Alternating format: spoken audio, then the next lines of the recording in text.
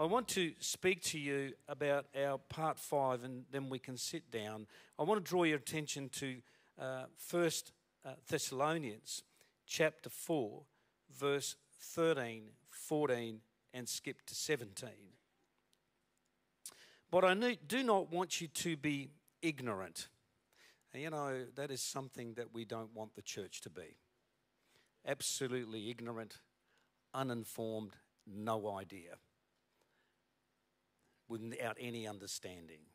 I don't want you to be ignorant, brethren, concerning those who have fallen asleep, lest you sorrow as others who have no hope. They're concerned. The people that have passed away and that are dead, they're concerned they're going to miss out in Christ's coming and a resurrection. And so he tries to deal with this. Lest your sorrow as others have no hope. For if we believe that Jesus died and rose again, even so God will bring with him those who sleep in Jesus. So many references to the Christian sleeping, not dying. For the Lord himself will descend from heaven with a shout, with the voice of an archangel, and with the trumpet of God. And the dead in Christ will rise first. Then we who are alive will remain and be caught up together with them in the clouds to meet the Lord in the air, and thus we shall be with him. Thus we shall be with the Lord. Therefore, comfort one another with these words. So I want to speak on Bible prophecy, the rapture of the church, and the second coming of Christ. Holy Spirit, bless your word. Breathe upon it, we pray. Grant understanding and revelation to us in Jesus' name. Amen. Go ahead and sit down. The trumpet will sound, and the dead in Christ will rise, and then we which remain will be caught up to meet him in the air and not on the ground. We will meet him in the air. Isn't it uncanny? Like I skipped last Sunday because we had Pastor Rick Emerson, and that was really great word, man, if you've not heard that. So maybe I was supposed to skip it. If you were going to make something out of anything, maybe I was supposed to skip Sunday with this message of the rapture and the second coming of the church.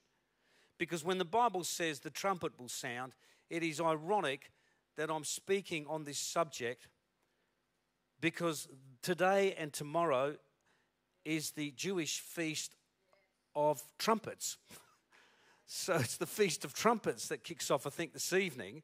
And we're preaching a message where the trumpet will sound. So that might not mean much to you guys, but I thought it was pretty cool. So don't be ignorant. And one can only be a little bit concerned sometimes at Christians who lack a foundation in understanding end times and eschatology. I would have been numbered among many of you with very little understanding of this, unless my path was crossed with a dear elderly man called Pastor Leo Hart, who I spent 3 years learning this with. And I'm so grateful to him. I love that man so much, it's a shame that he's passed away. That in our church in Geelong, one time he had it on his heart to gather the young adults and the youth. There must have been 50 of them on a weekly basis sitting at his feet in someone's lounge room, and he was teaching them these things. And I thought, how cool for the emerging generation not to be ignorant of this. And so I'm thankful to him.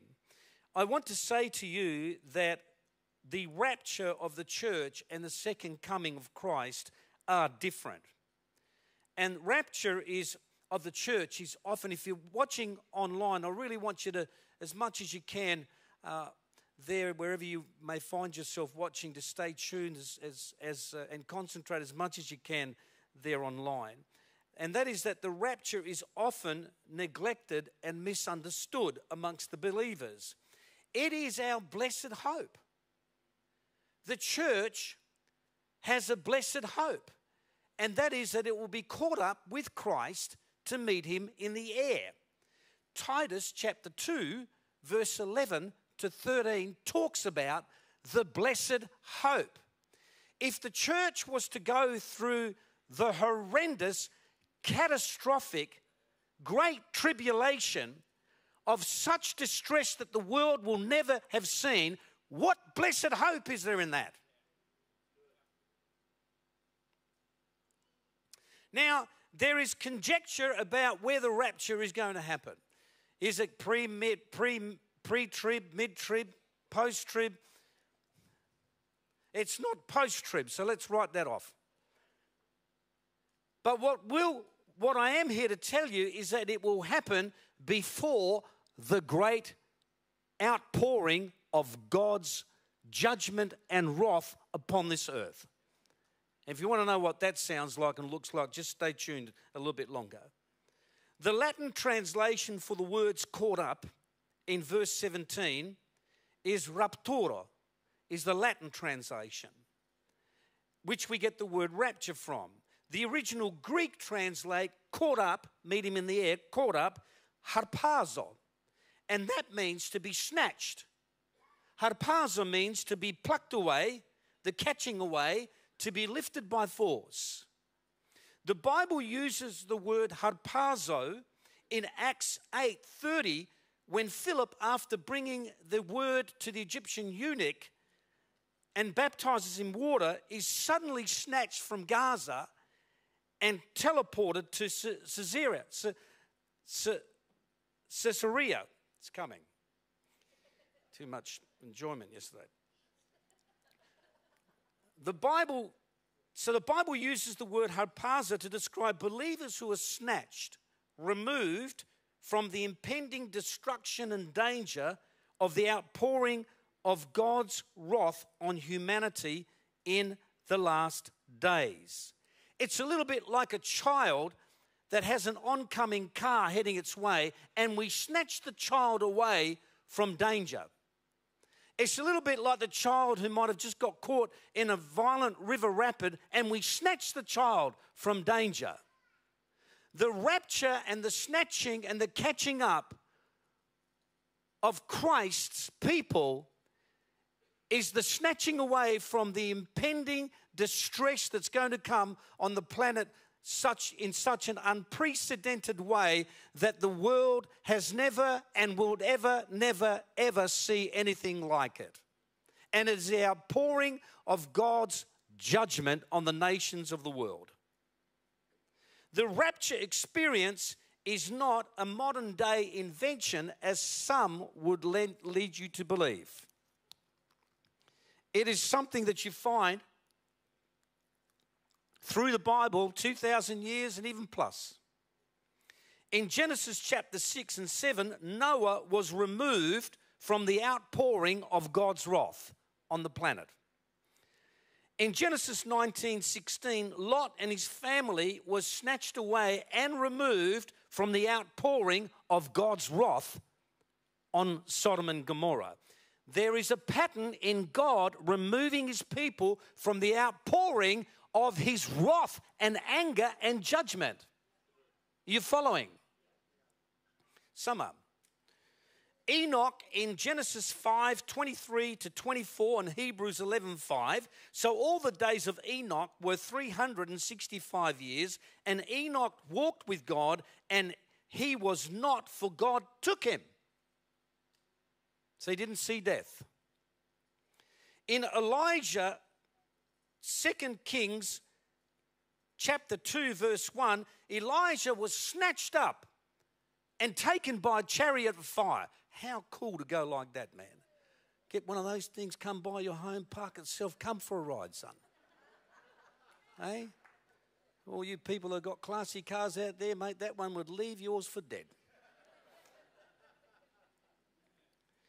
In 2 Corinthians 12, 2 to 4, Paul talks about a man who experienced harpazo. In 2 Corinthians 12, 2 to 4, I know a man in Christ who for 14 years ago, whether in the body I do not know, or whether out of the body I do not know, God knows, such a one was caught up, harpazo, to the third heaven. And I know such a man, whether in body or out of body, I do not know, God knows, how he was caught up into paradise and heard inexpressible words. which is not lawful for a man to utter. So the difference between the two of them is this. The rapture is meeting Jesus in the air. The second coming is when he's on the ground at the Mount of Olives. You say, when does that happen? That happens after the great battle of Armageddon and the outpouring of God's judgment and wrath on the planet. He comes down with us to set up his millennial kingdom rule. Now you stay with me on that. The rapture is Christ comes for his church. In the second coming, he comes with his church. The rapture delivers freedom from us, from the wrath of God. But the second coming prior to it is the deliverance of God's fury and judgment. He says, right, I've had enough. The rapture is where the restrainer is removed. The second coming is where the Antichrist is removed.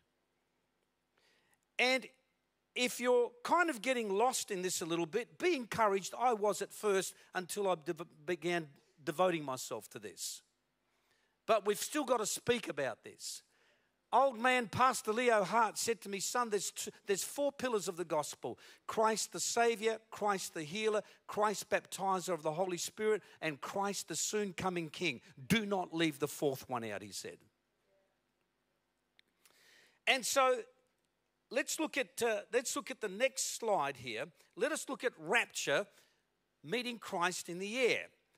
Then the dead in Christ will rise first. Then we who are alive will remain, will be harpazoed, caught up to meet him in the air, in the clouds, to meet him there. In the second coming of Christ, which we won't go to just yet, in the second coming of Christ, he's coming back riding as a militant warlord on a white horse to battle. Big difference. When he comes, he's bringing judgment to the nations in Revelations 19. And you all need to be encouraged that before a war is waged, ambassadors are always withdrawn back to their original nation. Before a war's raged. They don't leave them there. And so the church will be removed before the great tribulation and the pending distress and panic on the world. It is our blessed hope.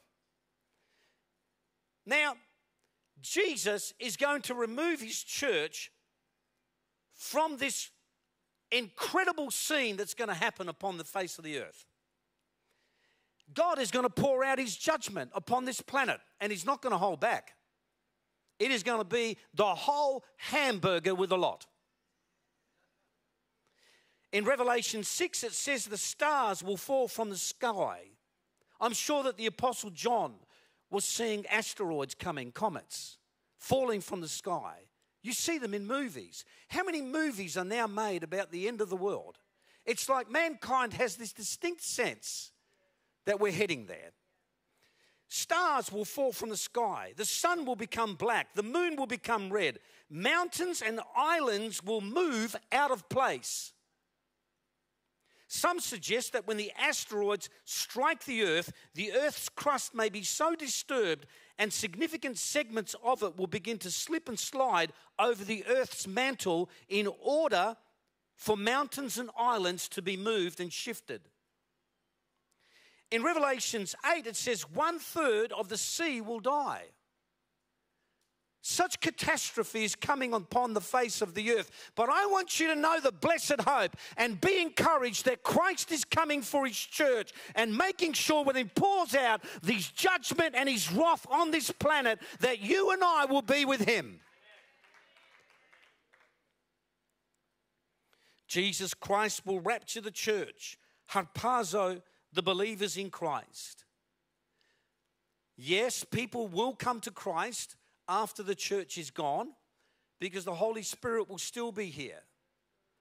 But if you want to be included amongst the believers in Christ that will come with Christ and be removed from the impending judgment, then friend, before you leave today, if you want to be removed from the horrendous distress that's about to come on the planet, the judgment and the wrath and anger of God coming upon the nations of this world who have shook their fist at him and turned to their wicked ways, if you want to avoid the wrath and judgment of God coming in these last days and be numbered amongst the saints who will be caught up with Christ in the air, before you leave today, I'm going to give you an opportunity to pray and to ask Christ to come into your life and be numbered amongst such a company of people. Now, the second coming, thanks, Dan, the second coming, the location is not in the air. Then the Lord will go forth and fight against those nations in the last day, the great battle, as he fights in the day of the battle, and that day, at that battle, when he wins and overthrows the nations, his feet will come and he will stand on the Mount of Olives, and from there on set up his kingdom rule on this planet. That will be the day of all days. Every nation on the planet will get shocked when the King of Glory, the Prince of Peace, the great I Am, comes and sets his government up in Jerusalem and governs the world.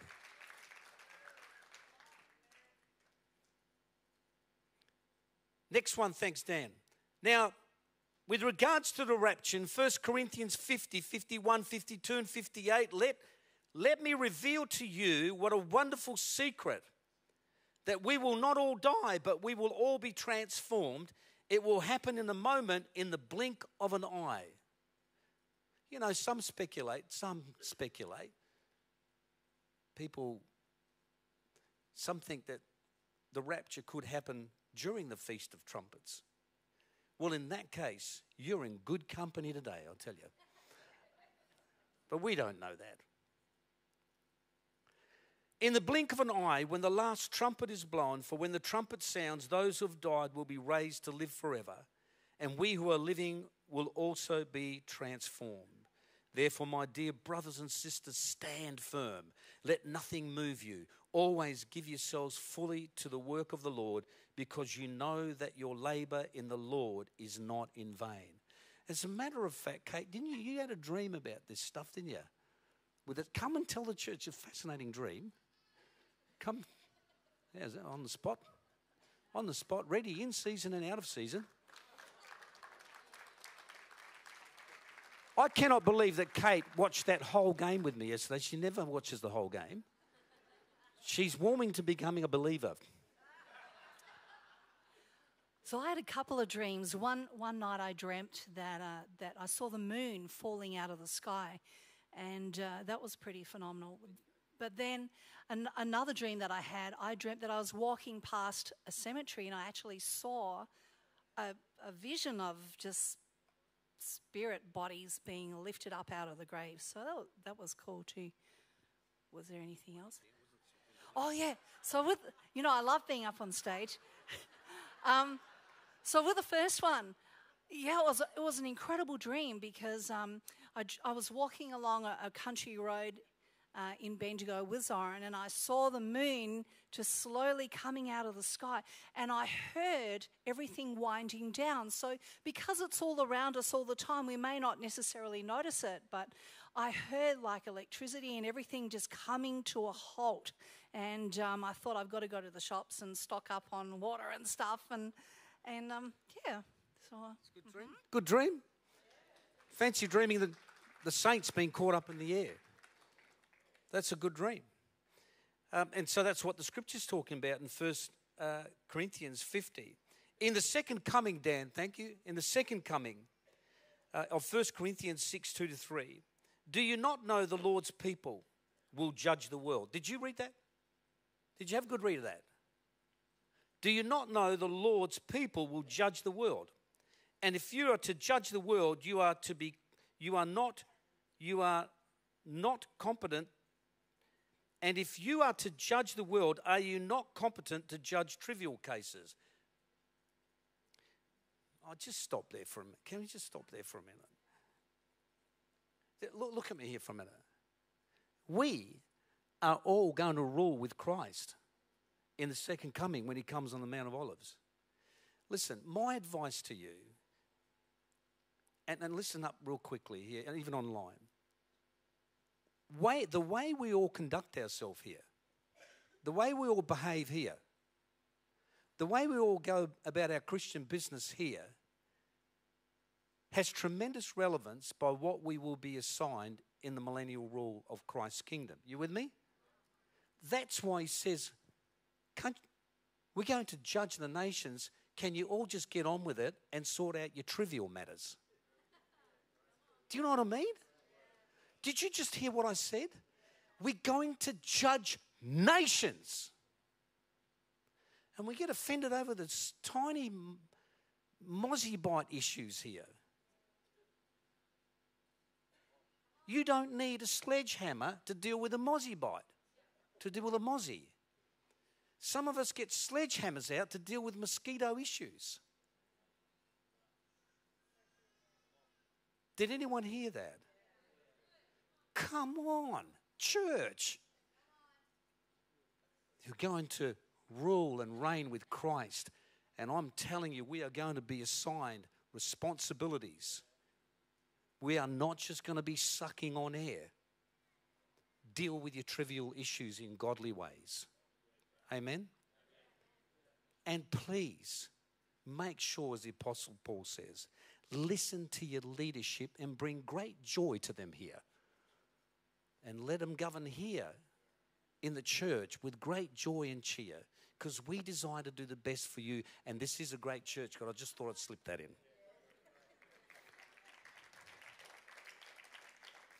You're going to judge, it talks about trivial cases. Do you not know that we will judge angels? Oh, it's another level. How much more? And then Revelations 2:25-26. To the one who is victorious and does my will to the end. This is Christ. I will give you, not your neighbor, not your father, not your mother, not your sister, not your husband, not your wife. I will give you authority over the nations. That one will rule them with an iron scepter and will dash them to pieces like pottery, just as I have received authority from my Father. Anyone looking forward to that responsibility? Let's keep going. The rapture. Thank you. The rapture delivers freedom. The second coming delivers fury. In the rapture in 1 Thessalonians 1:10, and we wait for his Son from heaven, whom he raised from the dead, Jesus, what did you just read then? Who what? Rescues us from what? From the coming wrath that God is going to pour out on the planet. Rescues us from that. In the second coming, God's fury is poured out. For God did not appoint, in 1 Thessalonians 5:9, for God did not appoint us to what?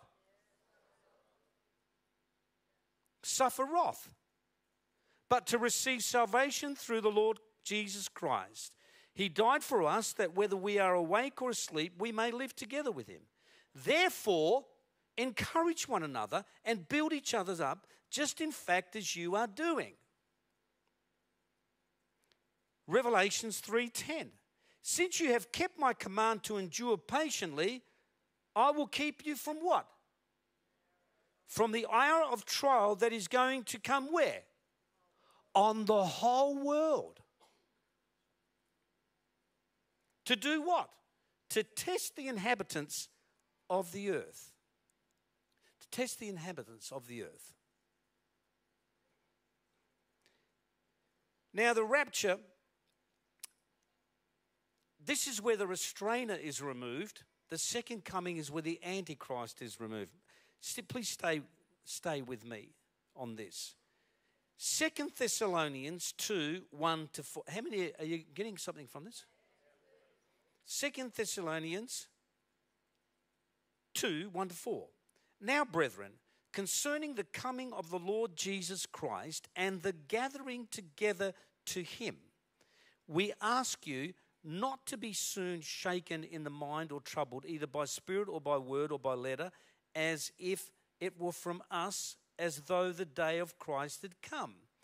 Let no one deceive you by any means, for that day will not come unless the falling away comes first, and the man of sin is revealed, the son of perdition, which is the Antichrist. But wait a minute.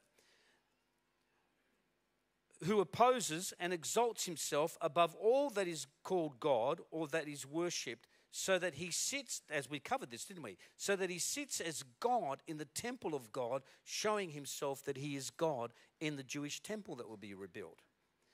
Next bit to that passage. Do you not remember that when I was still with you, I told you these things, and now you know, watch, and now you know what is restraining him. Watch me. Now you know what is restraining the Antichrist. Now you know what is restraining him, that he may be revealed in his own time. Watch. For the mystery of lawlessness, which is the Antichrist and his rule, is already at work. Lawlessness is already at work. And only he who restrains will do so until he is taken away, and then the lawless one will be revealed. When the restrainer is taken away, removed, then the lawless one, the Antichrist, will be revealed. Let's look at second coming here. 2 Thessalonians 2, 7, 8. For the mystery of lawlessness is ready at work, right? And that second part in verse 8 there. And then the lawless one will be revealed, when the Lord will consume him with the breath of his mouth and destroy him with the brightness of his coming. When the restrainer is removed, the lawless one will be revealed and go about all his stuff, and then Christ comes to destroy him riding on a white horse. When the restrainer is removed, the lawless one goes for it. I mean, goes for it. And then Christ will deal with him, overthrow him and the nations that attack Israel on that great day, and he will set up his kingdom. When the restrainer is removed and taken away, well, what on earth does all that mean?